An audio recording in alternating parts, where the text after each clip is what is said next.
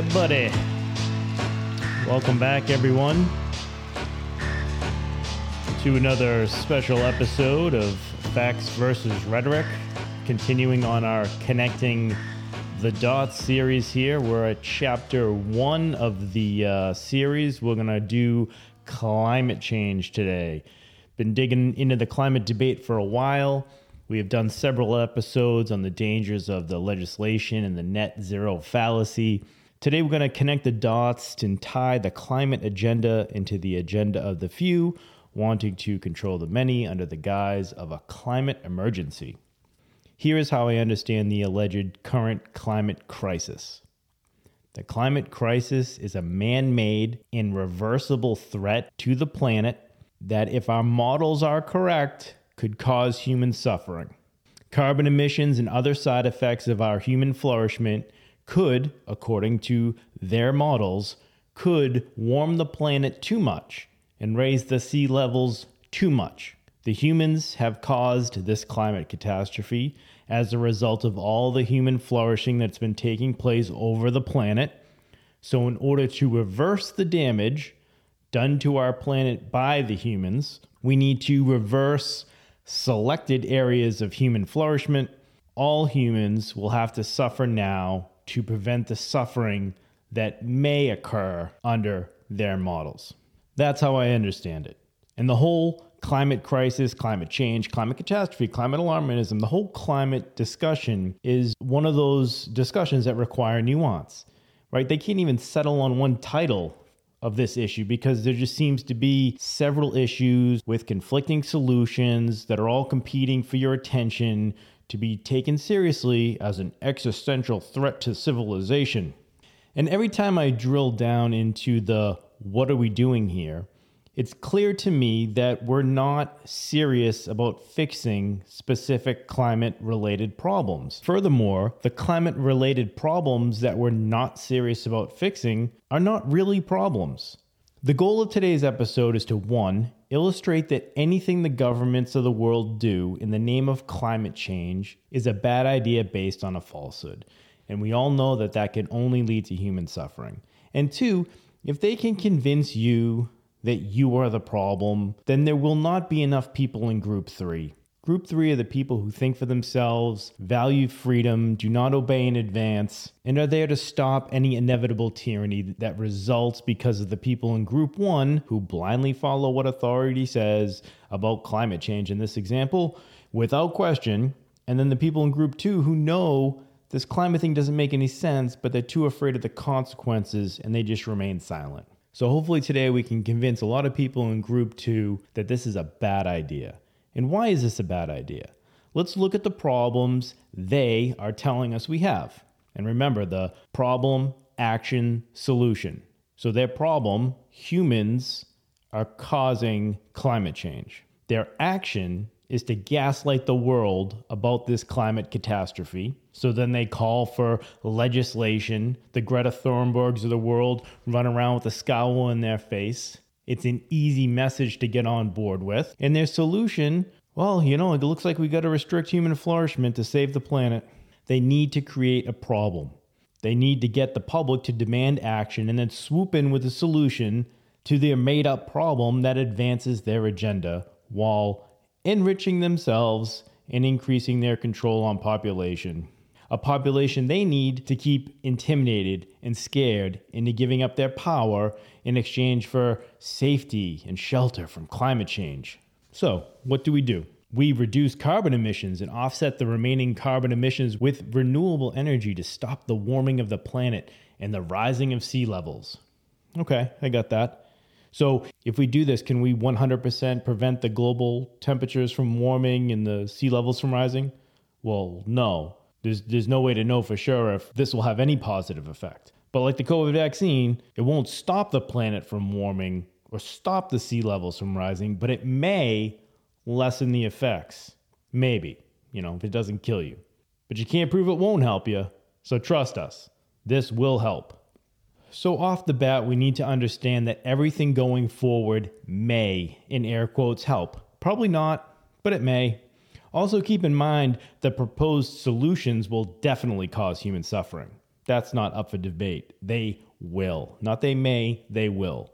So let's talk it out. Carbon dioxide is a problem. According to their experts, carbon dioxide is the main cause of our global climate crisis. Okay, well, let's look at the facts. Let's look at what we know about carbon dioxide. Carbon dioxide is the gas of life. The cycle of life depends on carbon dioxide. The planet needs carbon dioxide for life to exist. We have a symbiotic relationship here with the Earth, meaning we both benefit from each other. The natural world benefits from us, and we benefit from it. We exhale carbon dioxide, which is then absorbed by all the green shit on the planet, which converts it to food and releases clean oxygen as their byproduct. So green leaves use the energy from sunlight through photosynthesis to chemically combine carbon dioxide drawn in from the air with water and nutrients, i.e. nitrogen, from the ground to produce sugars, which are the main source of food, fiber, and fuel for life on Earth. Studies have shown that increased concentrations of carbon dioxide increase photosynthesis, spurring plant growth. For a quarter to half of the Earth's vegetated land has shown significant greening over the last 35 years, largely due to rising levels of atmospheric carbon dioxide. Carbon dioxide isn't the only cause for the increased plant growth. Nitrogen, land cover change, and climate change by way of global temperatures, precipitation, and sunlight changes all contribute to the greening effect. So we're getting more green with the more carbon dioxide that is in the atmosphere. Results show that carbon dioxide fertilization explains 70% of the greening effect. Okay, so carbon dioxide makes up 70% of why shit's getting greener. The second most important driver is nitrogen at 9%. So you might be asking yourself, Nick, that carbon dioxide sounds pretty good. It seems to be living up to the gas of life name. And I would agree with you, but here is the issue. Your perception is that carbon dioxide is bad. Your perception is that carbon dioxide is that dirty pollution smoke emanating out of the smokestacks. Your perception has been influenced, and your perception influences your beliefs. So now you believe that carbon dioxide is bad. And in order to save the planet, we need to eliminate the gas that the planet and all life on said planet need to survive. So one of the first action steps will be to start looking at carbon dioxide accurately. It's the gas of life, not pollution. It also doesn't take a rocket scientist to look around and realize that if carbon emissions will end the planet in 10 years, then how come we're not talking about, nuclear generated power? They produce less carbon emissions than solar, less carbon emissions than geothermal, less carbon emissions than hydropower, and produce the same carbon emissions as offshore wind power. Not to mention, Breeder nuclear reactors can power humanity for more than 4 billion years. But Nick, we'll have to deal with nuclear waste at some point. Yes, we will. But is our planet going to be burned up while drowning in the next 10 years because of nuclear waste or carbon emissions? Which one is it? You have to pick which thing's going to end civilization. Also, let's not pretend that we can't deal with nuclear waste. Do you know we have nuclear waste museums in this country and in other countries with stored nuclear waste on site? You can go in and look at it. It's that safe. People pay money to go look at safely contained nuclear waste. We have the technology. We understand how to use it, store it responsibly. So if carbon emissions are the issue, where's the push for nuclear? If carbon emissions are identified as the enemy, why aren't we looking at the biggest polluter in the world with carbon emissions? The Defense Department, the U.S. military.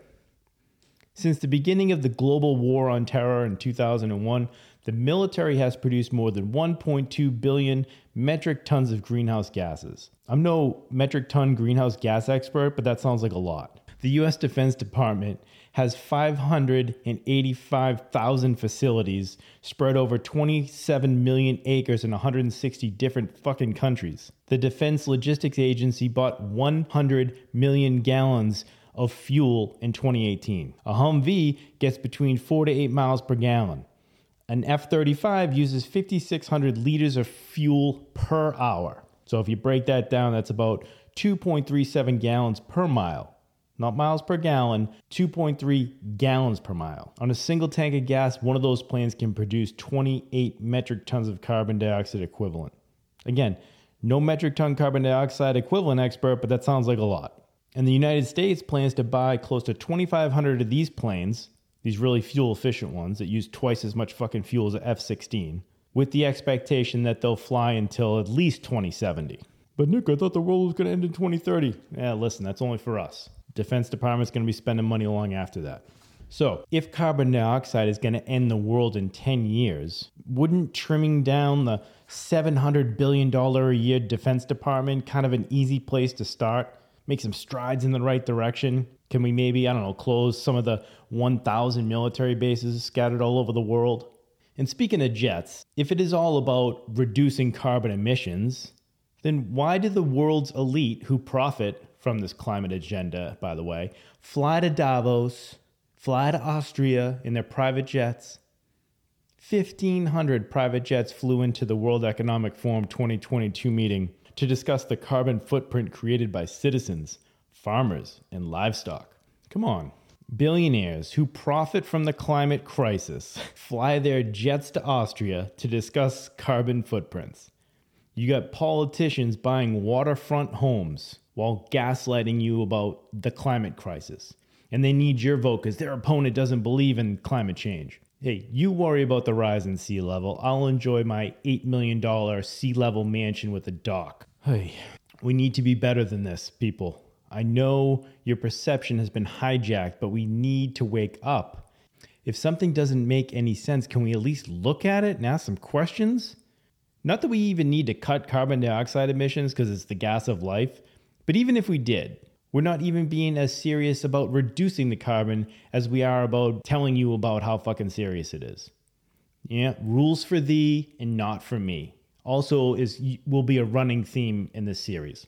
But Nick, we still have a warming crisis and the sea levels are rising. Do we? Do we know that? The global temperature is up 1 degree Celsius over the last 100 years. About 3 million years ago, the Earth was 2 to 3 degrees Celsius warmer than pre-industrial levels. Just a couple of degrees warmer than our current planet is today.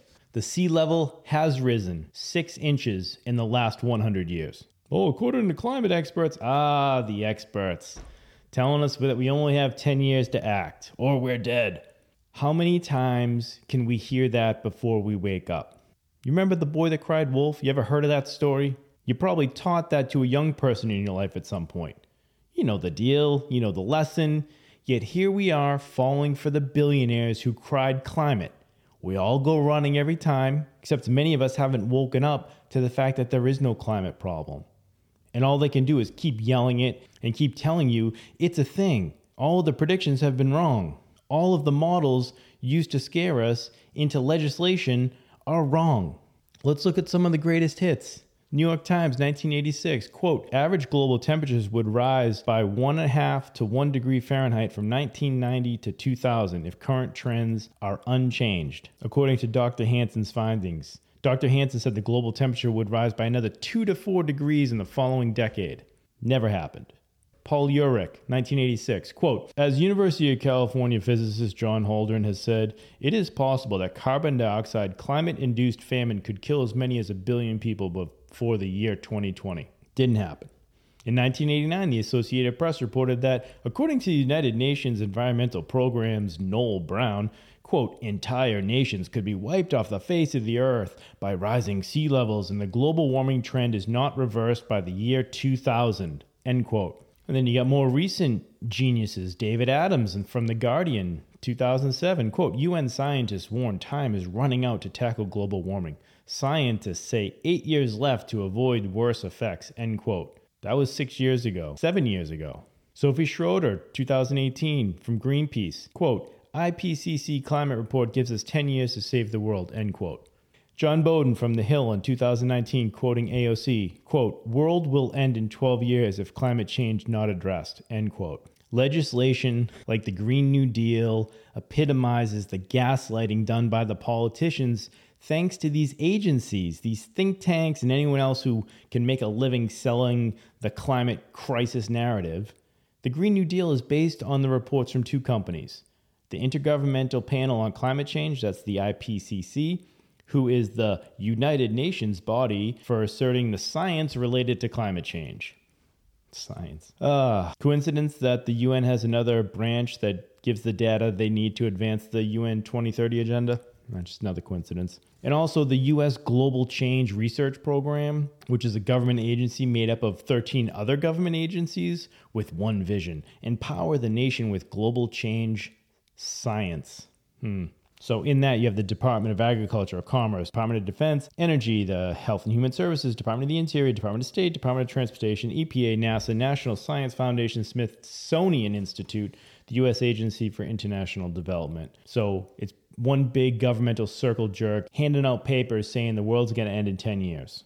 So then the politicians can take those pieces of paper and go, look at this report I just got from scientists, climate scientists, the best team we could assemble, the best team money could buy. Can't forget the number one polluter in the world is the U.S. Defense Department, who is exempt from any environmental policy, regulation, carbon footprint, net zero bullshit. So these agencies use modeling, right? Because they don't know what's going to happen. So they have all these fucking scary models that, hey, if this happens, then this will happen, and then this will happen. So the IPCC looks at their models, and they're like, hey, looks like the global temperature is going to go up 1.5 degrees Celsius. Yeah, the risk of that's high. Good, strong possibility that's going to happen. And providing that strong evidence that we just told you we have, this could impact the natural and human systems. Reminder, the global temperature is up 1 degree Celsius in the last 100 years.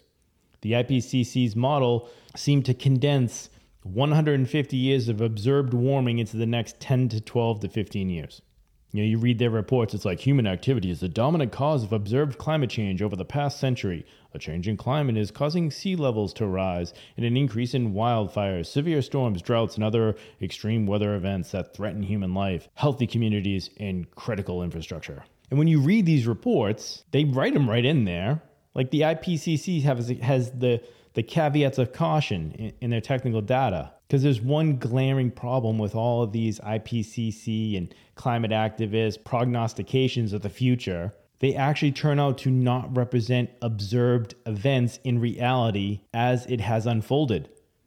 Rather, these models overestimate the extent and timing of warming trends that have been observed. Like I just said, 1 degree Celsius in the last 100 years, they think, hey, we can do 1.5 in 10. No problem. In other words, their 10 years to climate tipping point Armageddon, those 10-year tipping point models have been consistently wrong every fucking time, all the time. Yet we're still basing policy on them. They've been wrong at every turn. They never said, whoops, sorry, we got that one wrong. We were anticipating it to go this way, but then it went that way. And this is what happened. So we've updated our models. We've notified all the governments of the world. We called Bill Gates. We let the mainstream media know and everyone else, hey, it's not ending. We're good. We made a mistake. That has not happened. All right, so let's recap. In order to use climate change to advance their agenda, they invented a problem. And also remember, good propaganda is easy to follow and very effective if we target one group. So let's create the problem. The problem is the humans, goddamn humans, caused climate change. Okay. The action, let's gaslight the world about this climate catastrophe caused by the humans. And then we'll have so much outrage that the solution that will be advocated for by the fucking humans will be to restrict human flourishment to save the planet. That's the part I don't get. So we're definitely going to suffer because we may suffer down the line. And everything that we use to base that future suffering on has been wrong. Everything that's been used to predict the suffering has been wrong. Hopefully, we've illustrated that anything the governments of the world do in the name of climate change is a bad idea that's based on a falsehood, and that can only lead to human suffering. They're basing all of their legislation, all their restrictions on a fucking lie that carbon dioxide is bad.